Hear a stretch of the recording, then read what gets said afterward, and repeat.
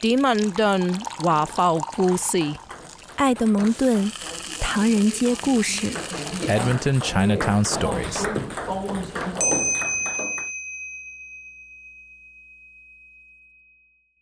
Hi, I'm Jessica Ma, and I am one of the directors on the board of directors for the Ma Society. My generation and those generations that come after me maybe don't know too much about where the Ma Society came from, what the Ma Society or what the Ma last name really means, and how we're really related to each other. I say that in quotation marks because we're not really related, but if you were to trace our ancestry back a few thousand years, I'm sure you would probably find one common ancestor.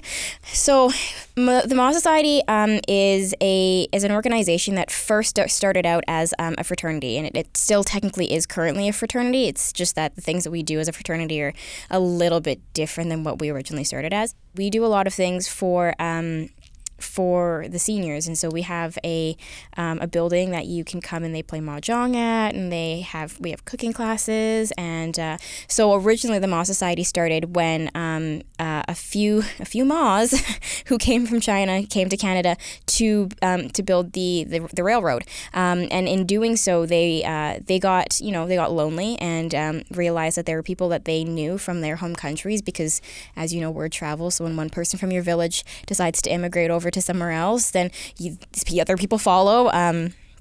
And that's really what happened in Edmonton. And so the Ma Society started to as a socialization piece where people were gathering together to speak their mother tongue and to talk about things that were going on at home and to really get each other through the days, because it was really long and arduous and it was tough work. We're not talking about dusting here. We're talking about building a railroad. So recently in September of 2017, the Ma Society celebrated our centennial anniversary, which means that we've been around for 100 years. So as all people who like to celebrate big things, we went to very extravagant. And so what we ended up doing was we created a sort of a history/memorial book. And it was really cool for me as a younger generation individual who was the editor of the book. It was really interesting to read the stories that people were bringing forth. And one of the interesting ones was one of our directors. His grandfather, I think, was one of the first members of the Ma Society. Think about that. The first member of the Ma Society. Dude, it started in the 1900s. That's pretty insane.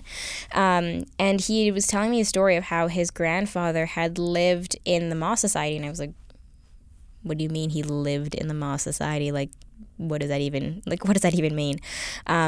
So originally, when the Ma Society first started, they built a building of sorts, and we're on our third building. We're on building number 3, but building number 1 they'd built, and when they built it, they'd actually built rooms on the top floor, on the top floor of the building, that was meant as a border room. So what they would do was that when Chinese men who had immigrated over to Canada to build the railroad, who didn't have a place to live due to discrimination or whatever they were facing, that they were able to stay at the Ma Society for a nominal fee, and they stayed there.